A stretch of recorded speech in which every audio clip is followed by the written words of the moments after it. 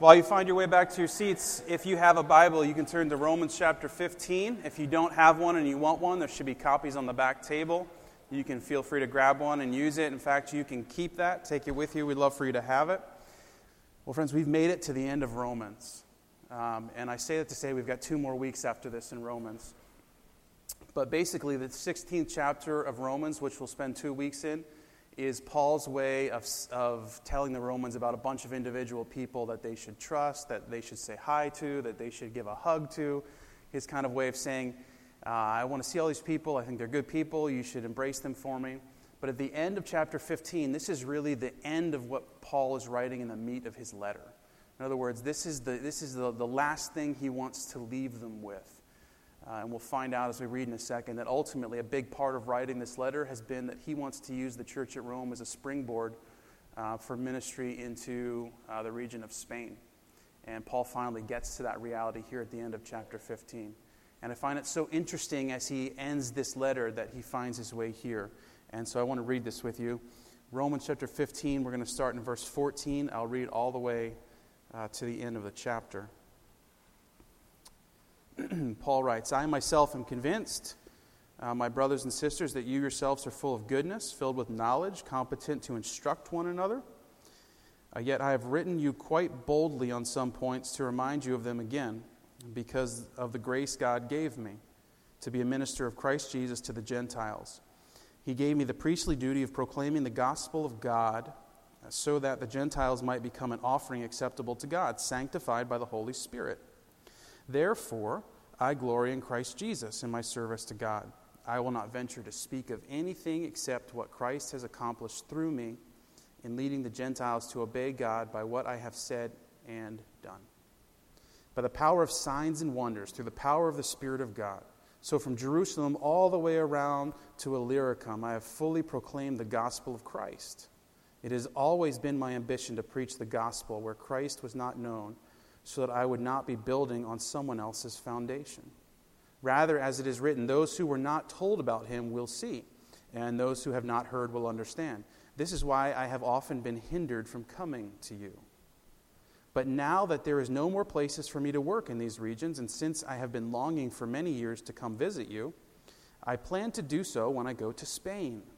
I hope to see you while passing through and to have you assist me on my journey there, after I have enjoyed your company for a while. Now, however, I am on my way to Jerusalem in the service of the Lord's people there. For Macedonia and Achaia were pleased to make a contribution for the poor among the Lord's people in Jerusalem. They were pleased to do it, and indeed they owe it to them. For if the Gentiles have shared in the Jewish spiritual blessings, they owe it to the Jews to share with them also their material blessings. So after I have completed this task, and have made sure that they have received this contribution, I will go to Spain and visit you on the way. I know that when I come to you, I will come in the full measure of the blessing of Christ. I urge you, brothers and sisters, by our Lord Jesus Christ and by the love of the Spirit, to join me in my struggle by praying to God for me. Pray that I may be kept safe from the unbelievers in Judea, and that the contribution I take to Jerusalem may be favorably received by the Lord's people there, so that I may come to you with joy by God's will, and in your company be refreshed. The God of peace be with all of you. Amen. And so Paul ends the content of his letter before he greets a bunch of people in the next chapter. Let me just roll through this historically very quickly, and then I think there are 3 things that we can see from the life of Paul that are great models for us in thinking about mission reimagined based on the gospel this morning. So here's Paul again writing this letter probably from Corinth, and he's desperate to get to Rome because he's never been there, but he's heard great things about the church, wants to minister there, wants to visit with them, wants to know them, and ultimately wants to use them for mission that's going to go west towards Spain. Basically, in Paul's mind, he's done all that he can do in the regions where he's been, up in Asia, in like modern-day Turkey, Greece, and those areas. And so now he finally can get on to this other thing that apparently has been in his mind and in his heart, but we sort of never heard about in the life of Paul. And so he talks about wanting to get to Rome, but not being able to because he felt committed to the calling he had, but now that's fulfilled so he can go. But he's got this one last thing he's got to do. See, Paul, in every stop he's been going to, has been collecting money to take back to Jerusalem. And you can read about that in lots of his letters where he refers back to this offering. Basically, the church in Jerusalem that's come out of the Jewish religion is undergoing lots of persecution, and there's lots of poverty there. And so Paul sees, as you read all throughout Scripture, to be frank, a need for the church to come together to support those who can't support themselves. And so as the gospel is going forth, one of the very first ramifications on that in the life of people is to give of their abundance to support those who they've never met. But yet, if that faith hadn't at first existed, theirs would never have. This is Paul's kind of rationale on how it works. And so he's collected this big offering, but he's going to Jerusalem. And Paul's excited about this, but you can also read, as you heard, he's extremely nervous about this because it's not a safe place for someone like him to be. And we'll find out that Paul's intention to go from Jerusalem to Rome is not going to happen the way he thought it would. He's going to get imprisoned. He's going to get arrested. He's going to make it to Rome, but as a prisoner. And this talk about Spain is never going to come to fruition because Paul will die as a Roman prisoner at the hands of Nero. But this is Paul's heart. And so I think in it, there's things that we can pull out for us as we think about this concept of mission that is really, really important for us to understand. I need to pause before we start and remind you, at Hope, when we speak about mission, purposely we leave off the S. Right? A lot of you are used to hearing about missions. And missions is great, but for most of us, when we think about missions, we think about something that happens away from us. Either in another culture, halfway around the world, or in another community, or in another state. And all of that is good, and we don't leave off the S to take away from that. We support that. We're invested and involved in ministry around this state and around this country and around this world. But one of the unfortunate realities that has happened in the church when we've talked about missions is we've forgotten that we are supposed to live on mission here too. And so when we think about missions as other, we forget that we're supposed to be on mission too. So we've taken this very simple process and just said we're just going to call it mission. Because we understand that some are on mission by staying and some are on mission by going. And we need all of it to accomplish what God intends for us to do.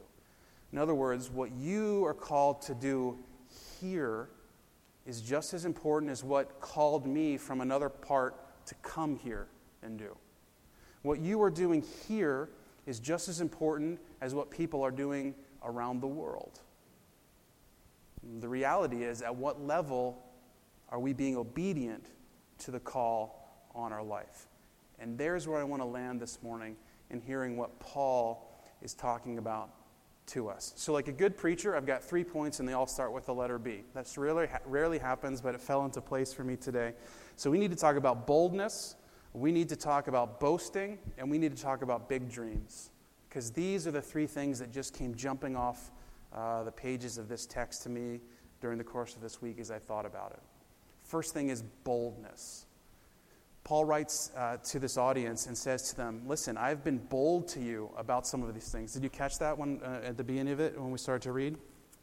I understand that you're good, that you're filled with knowledge, in fact, that you're probably competent to instruct one another. You probably didn't even need me to write these things to you. You probably are already mature enough in your faith where you can teach each other. It's an established church, of course. And he writes in verse 15, yet I have written to you quite boldly on some points to remind you of them again because of the grace that God has given to me. And then he goes on the rest of this chapter to use the word gospel about 1 million times, right? Because the thing that he's bold about is the gospel.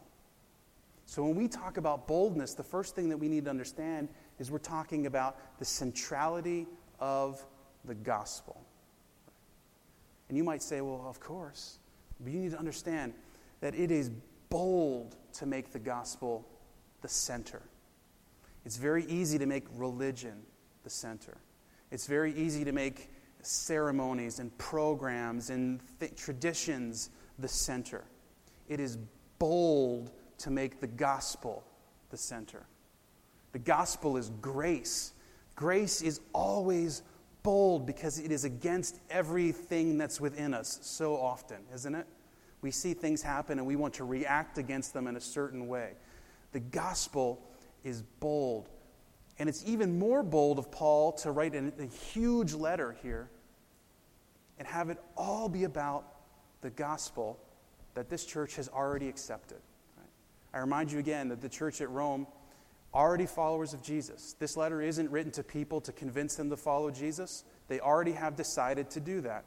And yet Paul writes this completely as if they've never heard the gospel before. Because for him to remind them about it again is so critically important. It's a bold thing to do. Have you ever, your favorite TV show is on, and you go to watch it, you've got everything set, you've got your work done in time, you've got the house clean, you've got the kids to bed early, and you go to watch the TV show, and it's a rerun from last week? Is there anything more annoying in this universe, right? But this is sort of what Paul's doing, right? Oh, we're getting a letter from Paul. Wait a minute, it's the gospel again? Right?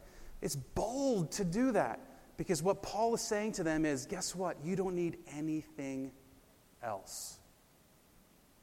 So many of us believe that, okay, the gospel, we've received it and we enter into this thing called Christian faith, and now we're on to the bigger things.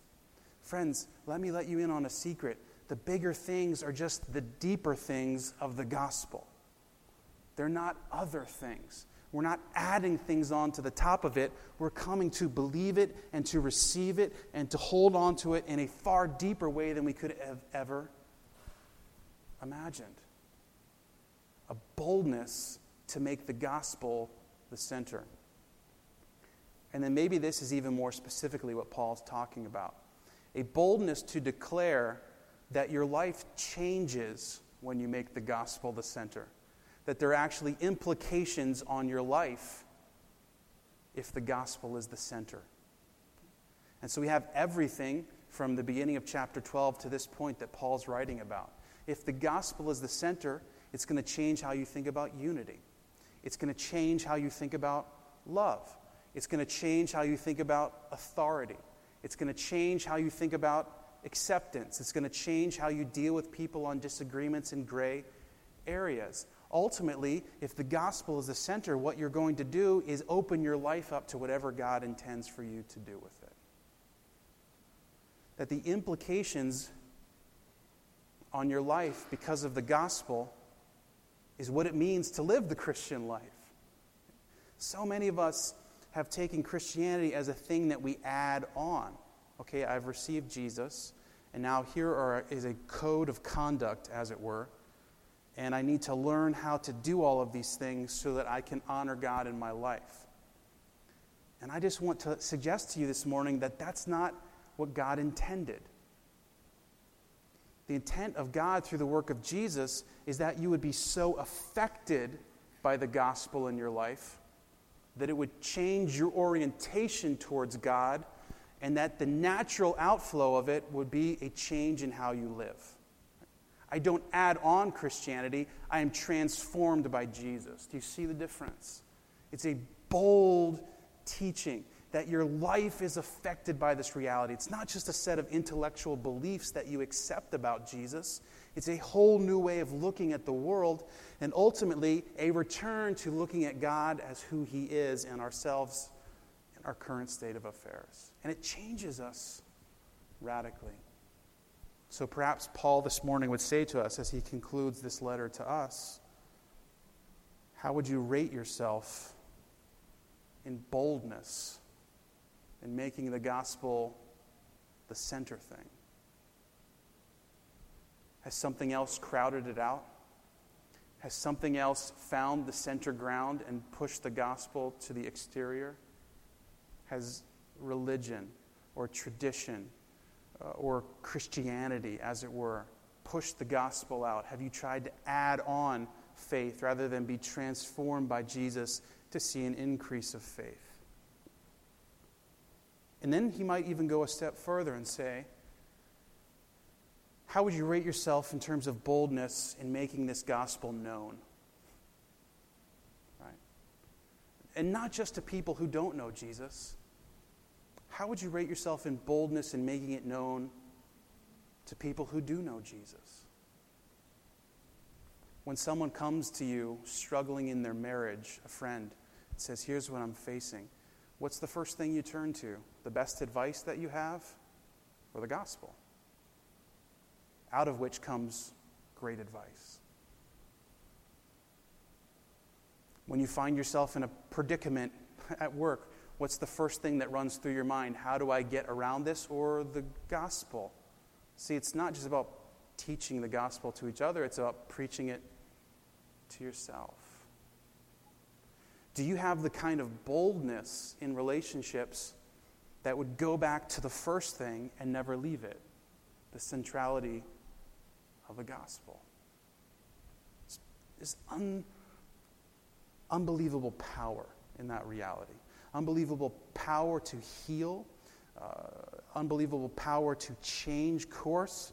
Unbelievable power to alter course. Unbelievable power to reorient us when we make the gospel the center thing and not just on the periphery. Boldness. The second thing that I find so interesting about this in terms of Paul's boldness is he has a boldness to live into his calling. Paul uses the phrase, the grace God has given to me. And that phrase really is speaking about the specific assignment, the special privilege, the duty, the responsibility, and therefore the authority that God has given Paul. And he kind of extrapolates it as it goes on here in talking about the fact that he's been given a calling to go to the Gentiles and to make Jesus known, to ultimately go to places where Jesus is not known and make him known. Paul's very specific calling. And Paul goes for it with boldness, doesn't he? If you remember Paul's story, he is a Pharisee. And so basically what that means is he is a Jewish religious scholar. And that's as much of a career path as you're on a career path now. And Paul basically sets that completely aside when he meets Jesus on this road to Damascus and alters his entire life's course in a new way. And it doesn't get more bold than that. And to add to it, Paul's going into unknown situations. I would wager to guess that many of these places Paul had never been before. And I'm certain he knows when he teaches the message he's going to teach, not only is it going to incite people, but it's going to put him in grave danger. Not simply in terms of Jewish rebellion, but ultimately in terms of Roman political authority. They didn't like anyone talking about anyone as king, and all Paul does is talk about Jesus as king. And that's a complete affront to Caesar, as it were. And yet Paul in boldness is all for it, living into his calling, willing to set aside personal ambition, willing to set aside a personal resume to follow his calling. And so maybe the question that he would ask us this morning, how would you rate yourself in terms of boldness in following your calling? And you might say, well, I'm not calling. I'm not called to be a pastor or called to be a missionary. And most people understand calling very simply in those terms. And I want to suggest to you that that's an errant way to understand calling. I believe that each of you have a very specific calling from God. And I believe it's one of my chief objectives as your pastor to help you understand it and to give you everything you need to go for it hard. For some of you, it might take you to places other than here. For most of you, you're going to be doing what you're doing, but for a new purpose. How would you rate your boldness in going hard after your calling? Well, you might say, well, what is my calling? There's two things really you can understand this. One, we have a universal calling. Therefore, it's a calling that we all share together. Jesus says right before he ascends to heaven that you're going to go and make disciples. That's a universal calling. We all share that calling together. In other words, we're going to help people know Jesus and grow in Jesus. We all share that calling. How would you rate your boldness in going for that? But then we have a unique calling that I just alluded to moments ago. Each of us is specially designed, specially wired to accomplish unique things for the kingdom of God. And I believe that, I really do with all of my heart, that each of us have a very specific and special calling, a unique way that we personally make disciples. Sure, we're all supposed to make disciples, but we don't all do it the same way. Some people are in front of people. Some people are behind the scenes people. Some people are relational people. Some people are not relational people. Some people are, type A, and some people are not. And we are all wired differently. We have this universal call, but we all have a unique flavor and way in which we're called to do it. And for so long, I think Christian faith or the church or even society institution have been forcing us all into a cattle chute, as it were, that we would all go after things in the same way. And what I want to open up to you as a possibility this morning is that's not how God intends it to be. We have this shared calling, but you have personal uniqueness, and your family has personal uniqueness. And there's unique ways in which you can accomplish that. Peter went to Jews, and Paul went to Gentiles. Barnabas was an encourager. Timothy was a pastor. They didn't all look alike. And yet each of them was so critical in accomplishing the greater mission of the kingdom of God. You will not live into your calling if you do not value the kingdom of God above everything else. And you will not value the kingdom of God above everything else unless you have been deeply affected by the gospel. You are affected by the gospel, which causes you to value the kingdom of God, which causes you to discover a unique calling, which ultimately leads people to be affected by the gospel, to value the kingdom, to discover unique callings. And it happens over and over and over again. And this is God's design for how his kingdom would expand. This is what Paul is modeling and calling us all into. I'd be remiss if I didn't pause and just say, your vocation does not equal your calling. Your vocation does not equal your calling. Your calling ranks higher than your vocation. That does not mean you should quit your job. It does not mean that you should, that I am justifying all the terrible things you've been saying about your boss or your company. It doesn't mean that you're bad because you love your job. For most of you, your job is going to be your job. It's going to either be the way that you accomplish your calling or a way that helps you, enables you to go after your calling. So I'm not suggesting to you that you need to sort of leave your job. What I'm saying is we need to look at a higher plane. What is it that we're uniquely called to do? And how do we orient everything to accomplish it? Affected by the gospel, valuing the kingdom, living into the calling with boldness. Then Paul writes about boasting. Listen to this. Now here's a man who, if anyone could boast, it would be him. In fact, he wrote in one of his letters, if anyone could boast, it would be me. Verse 17, therefore I glory in Christ Jesus in my service to God. Some translations say, therefore I boast in Christ Jesus in my service to God. I will not venture to speak of anything except what Christ has accomplished through me in leading the Gentiles to obey God by what I have said and done. So Paul goes off on these radical journeys. People come to faith in Jesus. Miracles happen. And Paul comes back in writing about these things and doesn't say, hey, look what I did.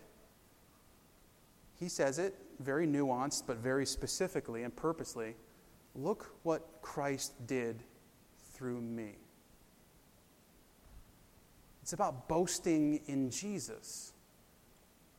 For many of us, we're very much oriented to say, look what I did. And this is me too. And Paul would remind us this morning of what it means to say, look what Christ did through me. Now, Paul writes about this over and over again in his letters. And really, there are two large ways that he writes about boasting in Christ, about making sure that we understand this is all about what Jesus does through us, not what we do for God. A lot of us in our religious language talk about that. Well, this is what I'm going to go do for God. Well, we've already read in Romans that if we were going to do something for God, it would be worthless, right? But when we open ourselves up and God does stuff through us, that's the equation that God's talking about. Two areas that Paul talks about through his letters. Power or effort, put those two together, and message. And Paul's always careful to say, this is what Jesus is doing, and I'm just the tool that he's using. Right? Think about the terms of power. In 2 Corinthians, Paul says that God's power is most known when I'm weak. Right?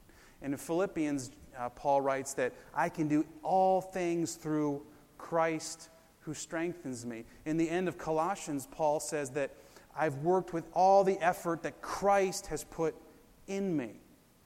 He's very careful to talk about things this way. And then here in Romans, listen to the language he uses.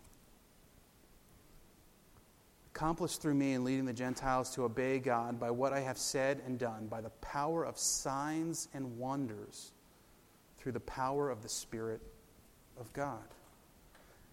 Now today we read words like that and we think, what does that even mean? Signs and wonders.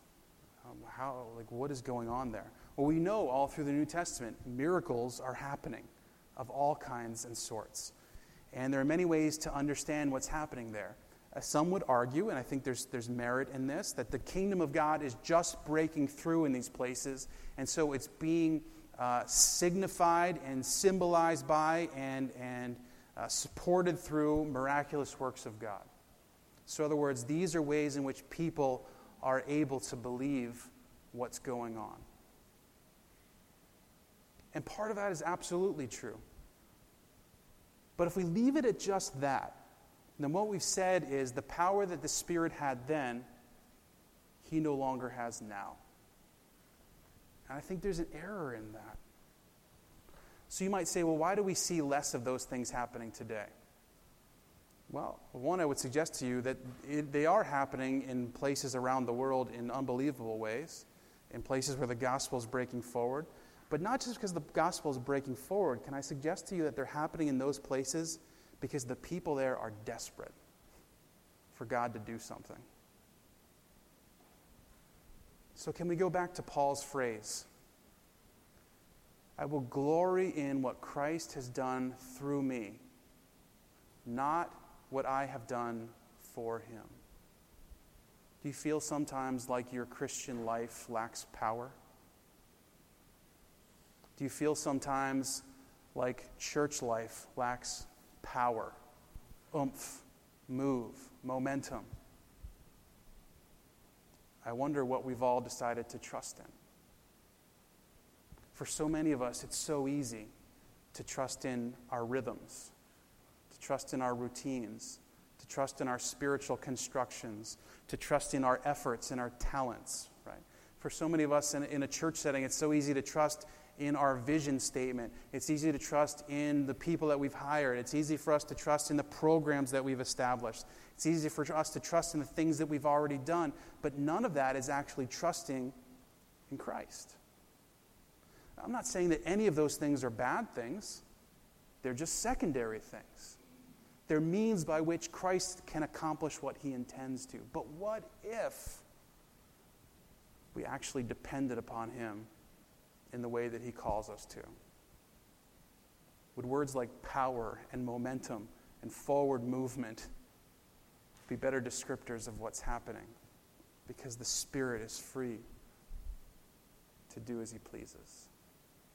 Then Paul would talk about message. In 1 Corinthians, just a few pages over, this is what he says to the Corinthians. And so it was with me, brothers and sisters. When I came to you, I didn't come with eloquence or human wisdom. Now we know that Paul was a supremely intelligent man and had studied the Scriptures endlessly, probably had lots of it memorized. in his rabbinic and Pharisaical training. And yet, here's what he says: I don't have eloquence or human wisdom.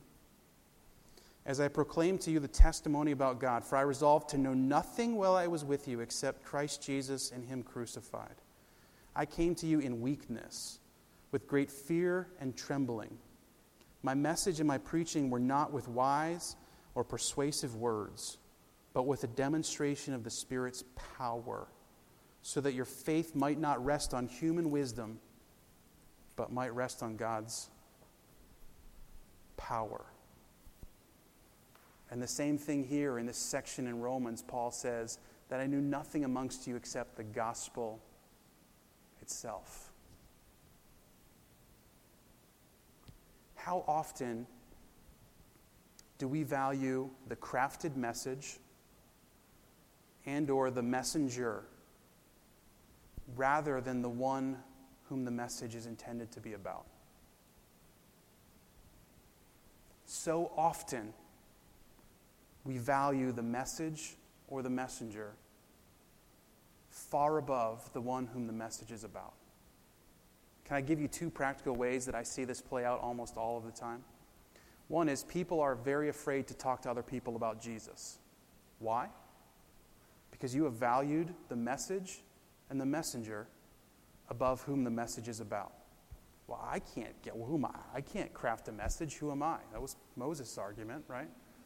And even if I was willing and not afraid to talk about it, what would I say? What if they asked me a theological question that I couldn't answer, right? We value the message and the messenger, not the one to whom the message is about. I'm not trying to belittle your fears. Trust me, I understand them. I'm not trying to suggest to you if you love Jesus, you're going to go out and announce the gospel on every street corner from here on out. That's not what I'm saying. But what I'm saying is we should understand the roots of some of these things, right? And then vice versa, or not vice versa, but in the same way for people like me, for pastors of churches or people who get up in front of people and teach the Bible all the time, there's a very great fear in owning this reality to yourself, in living in your own talents and abilities, whatever level they might be, your own ability to craft a message, your own ability to stand in front of people and talk, your own ability or gifting to teach, whatever levels they might be at, and to come and do something that in many eyes is good and presentable and effective. But Paul would argue probably, effectively, lacks power because it rests on man and not on the Spirit. So I cover your prayers for me, that when I come to you every week, it's in that way. And it's how I attempt to come in every single way. Knowing that the message that you study for, that you work for, that you attempt to do, ultimately is subservient to what the Spirit intends to say. And what we know the Spirit always wants to talk about is Jesus. John writes that in his gospel. Jesus says it. The Spirit who comes will testify about me, right? Will bear witness to me. In many situations in church settings, the church setting really is a personality cult, as it were. It's a cult with a small c, where everything hinges on a pastor, or his presentation, his teaching, his preaching ministry. And everything is about that rather than about the gospel, which is supposed to be the center thing. There's so many ways that these come into play, and Paul would urge us to boast in the right thing.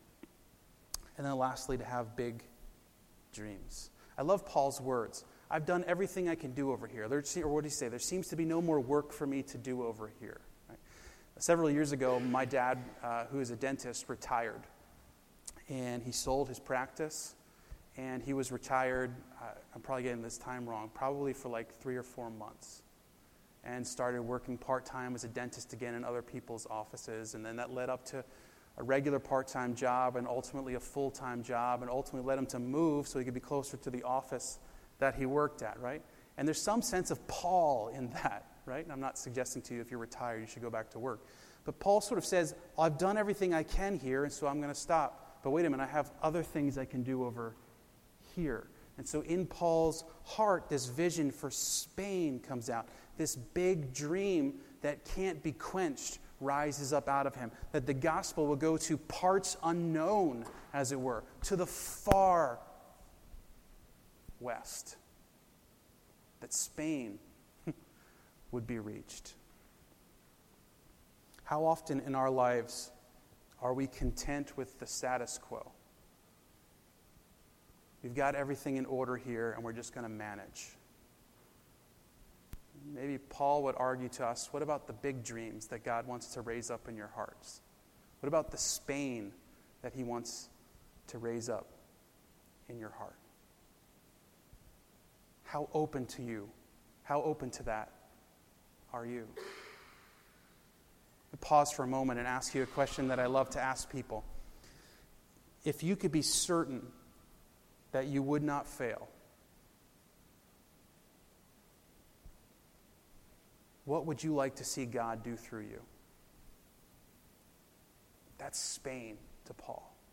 If you could be certain that you wouldn't fail, what would you like to see God accomplish through you? How would you give yourself to the forward move of the kingdom? How is God uniquely wiring and talented you to accomplish things for the sake of his kingdom?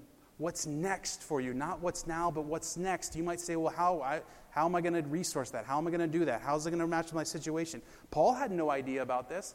And the cold, hard truth about it is all his dreams about Spain never happened. But the fact that Spain was there was the main thing. What is it for you? What's next? What's the next step? What's the big thing? What's your Spain? Don't be afraid. Don't be paralyzed by fear. Fear ratchets us to the ground, doesn't it? It forces us to be so stationary. Failure and success were never intended to be motivators or sustainers or validators.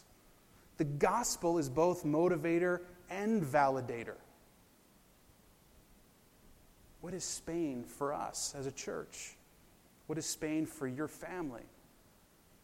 What is Spain for you?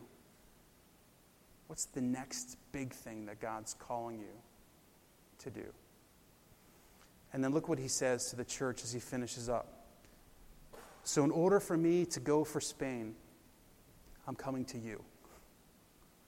And he says 3 things that he hopes to find in Rome. First is rest, right? I want to come with you and I want to stay with you for a while and I want my batteries to be recharged. The second is resources. There's certain Greek words that are used there that basically Paul's art is getting them ready for when he gets there. He's going to ask them to fund this mission to Spain in a very big way, okay? And the third is prayer, and he's big on prayer at the end. 3 things he's seeking from this church at Rome to go for his Spain.